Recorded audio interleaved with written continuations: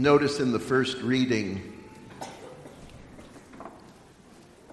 where Paul and Barnabas are preaching on 2 Sabbaths. Most New Testament scholars agree that the church as we know her today was born through the ministry of Paul and Barnabas rather than the upper room in Jerusalem, which remained an integrated part of the Jewish community.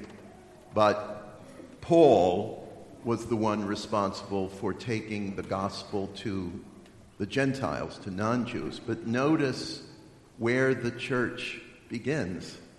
It's in the synagogue on the Sabbath, on Shabbat. And the reason why the church appears as it does today, when I say the church, I'm talking about the physical structure of the church. The reason you're sitting where you are, I'm standing where I am, the furniture is where it is because it reflects the synagogue. The altar would have been the bema table, where the Torah scroll was read from, and the ambo would be the pulpit lectern, where the rabbi would preach from. The tabernacle would be the Aron Kodesh, the Holy Ark, where the Torah scrolls of Moses were resided in the synagogue. So the reason why the structure of the church is as it is because this is a carryover from the design of the synagogue. I just thought you should know that. So I was in the delivery room, and this was the birth of Isaac, my 7th child, 3rd son. And I was there with Becky, because if Becky wasn't there, then I would have no business being in the delivery room. I had no competency and no credentials. And she was in labor. Dr. Heinbeck, who had delivered 5 of our kids, 4 deliveries, 5 kids, set of twins in between. And he came in, it was the wee hours of the morning, I don't know, 1 or 2 a.m., and I said, "Doc, what are you doing here? Go home, go to bed. I've been here before." And he said, "Okay, you're so smart." He said, "You'll deliver." And he sat down on the radiator and coached me through the delivery of Isaac. So I did the whole Megillah. And I tell you, that was child 7. As I said, 3rd son. But I'll tell you what, I think back now, Isaac's 25 next month. 2 months, he'll be 25 years old. But I think back, and I can remember every detail of that amazing moment. Our firstborn, Leah's married to Scott. That was utterly mystical, totally magical. And seeing a child emerge from her mother was a supernatural, utterly mystical event. To see that child, see her face, her form. But I'll tell you what matched that miracle of seeing her child born was the tremendous, heroic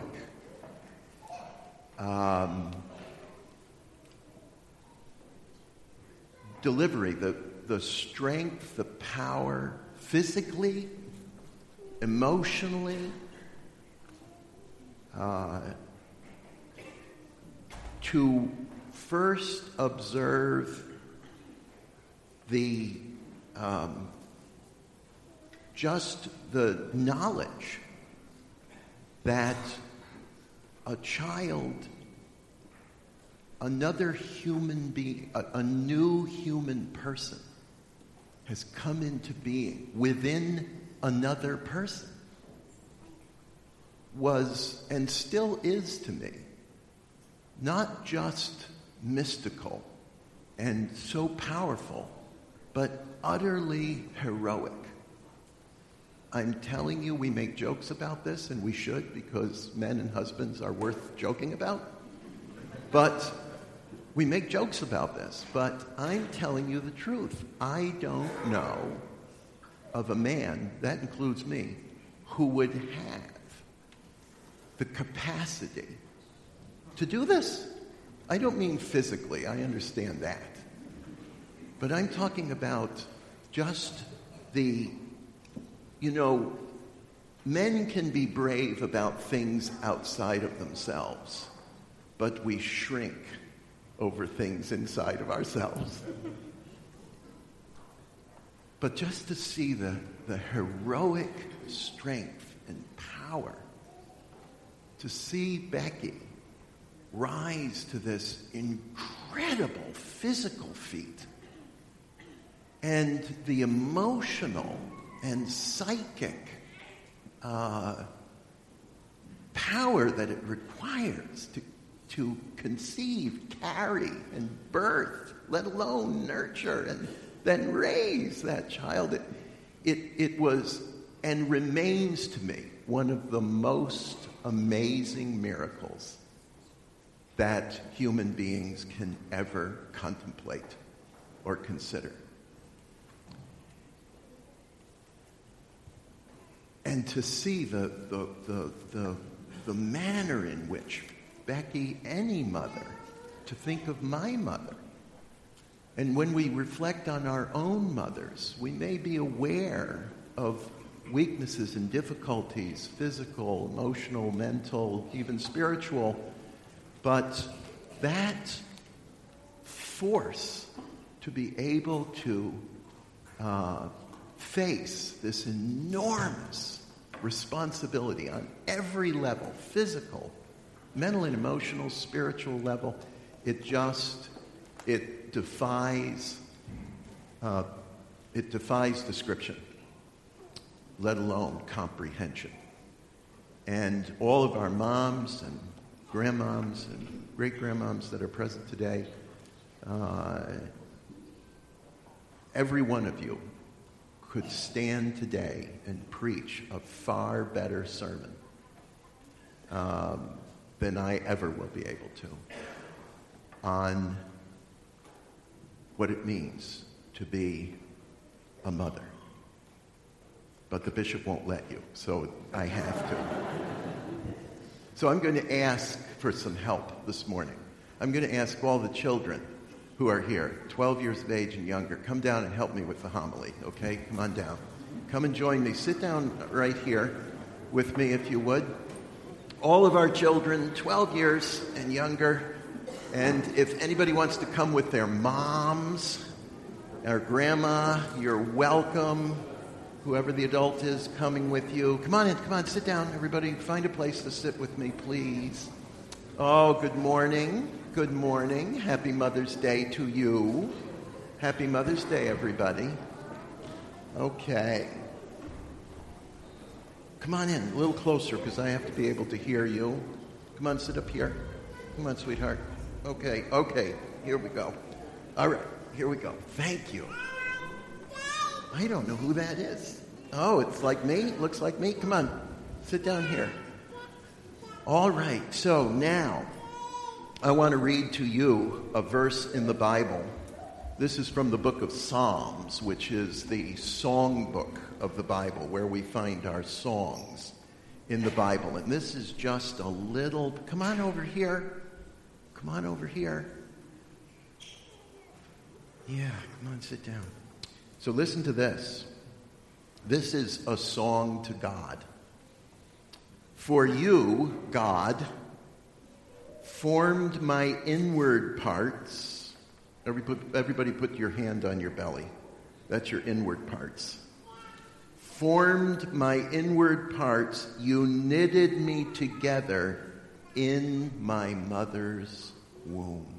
Everybody starts with a mom.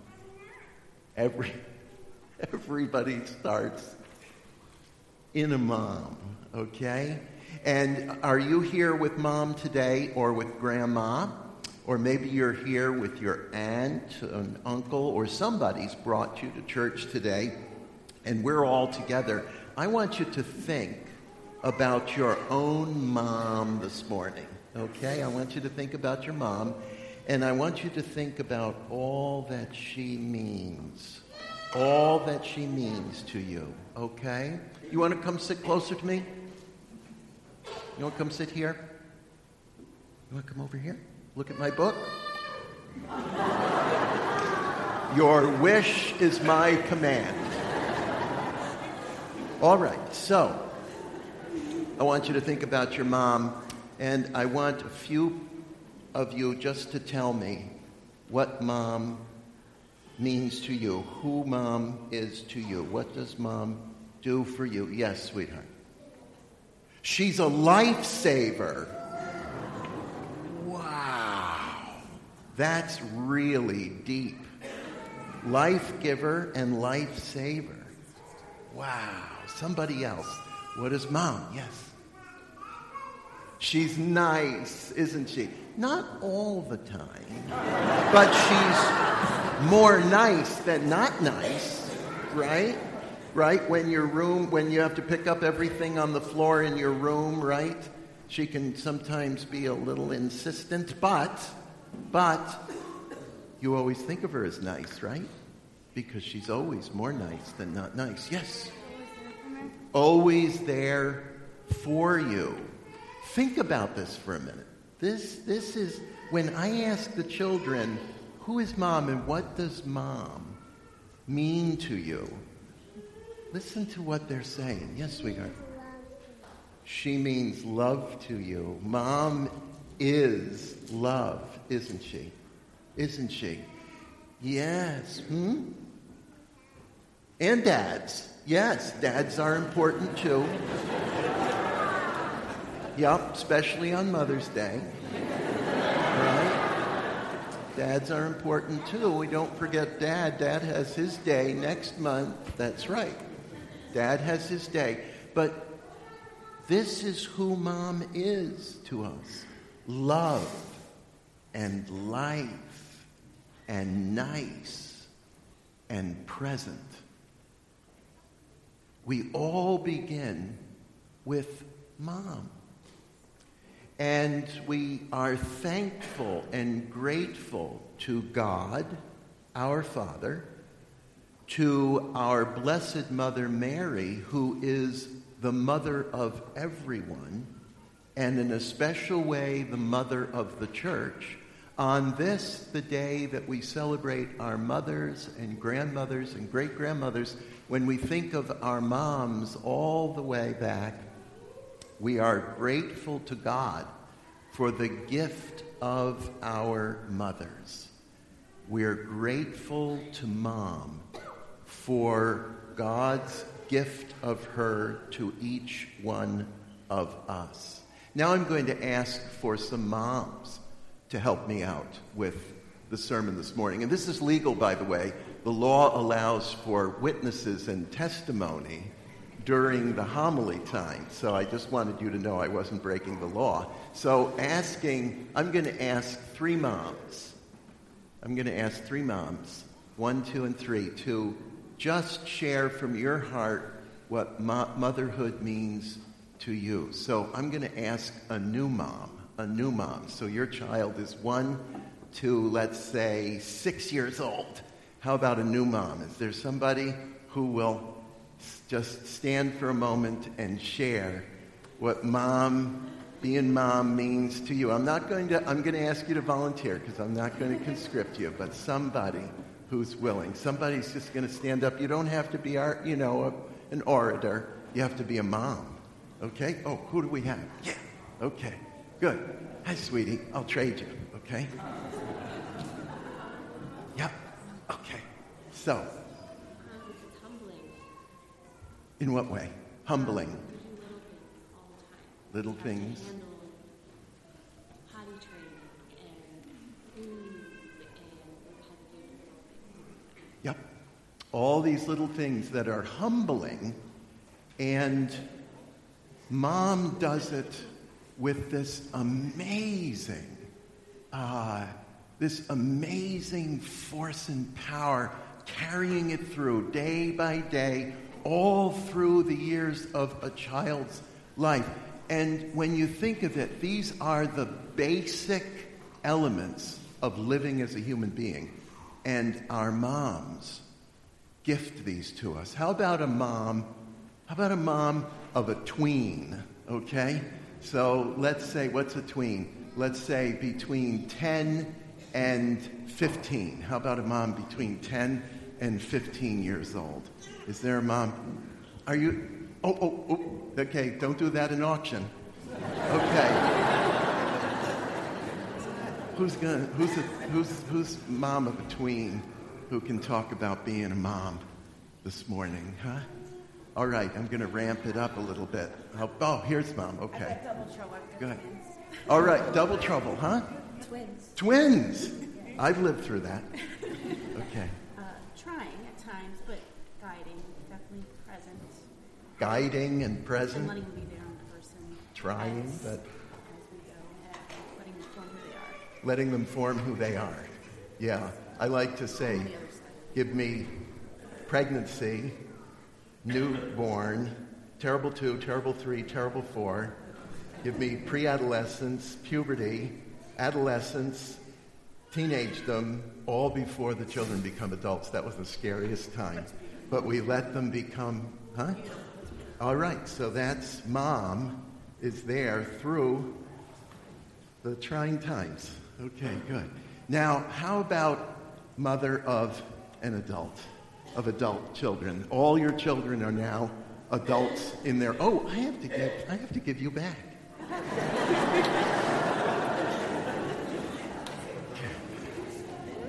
To Dad. Okay. I would have forgotten. All right, so an adult child. Your children are all adults. Okay. All right, I'm going to get over to you. Okay. So let's talk about being a mom of all adult children. Grandchildren? 9 grandchildren. That's great. I hope to have that. Okay. The biggest thing about being a parent of an adult is that I questioned myself so much. You questioned yourself.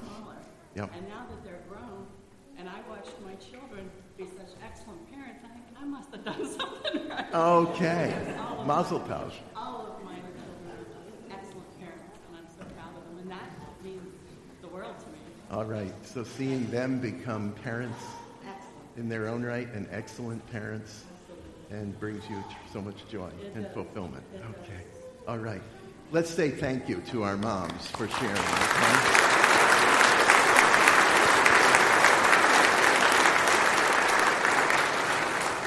So the reason that I did this is because moms are the ones who have the wisdom. Moms are the ones who have the power. Moms are the ones who have demonstrated to us and given to us those elements of our lives that make us successful people who flourish in our human personhood. And moms are so little celebrated in our culture. We celebrate great celebrities, personalities, and so forth, but we don't celebrate motherhood, and we don't affirm motherhood in our culture as motherhood deserves to be affirmed. Let's always keep in mind that the image that we have and the language given to us of the church is not masculine and is not paternal. It is feminine and maternal language. We speak of the church as she and her. We have the feminine image of the church, and we have the maternal image of the church given to us. And we speak of the first disciple, the first church embodied in Mary, who is called the Mother of God, the mother of the church, the mother of us all. We can't lose sight of that. There's a specific reason for that, and that is that we receive those elements of our humanity from our mothers. Who's glad to have a mom today? It's unanimous. All right, you can go back to your seats now and give your moms and grandmoms a kiss, okay? Go back to your seat now and give your grandmas a kiss. God bless you. Thank you for your help today. You know where Mom is? Good. All right. Good. And we have a blessing for our moms after the prayers.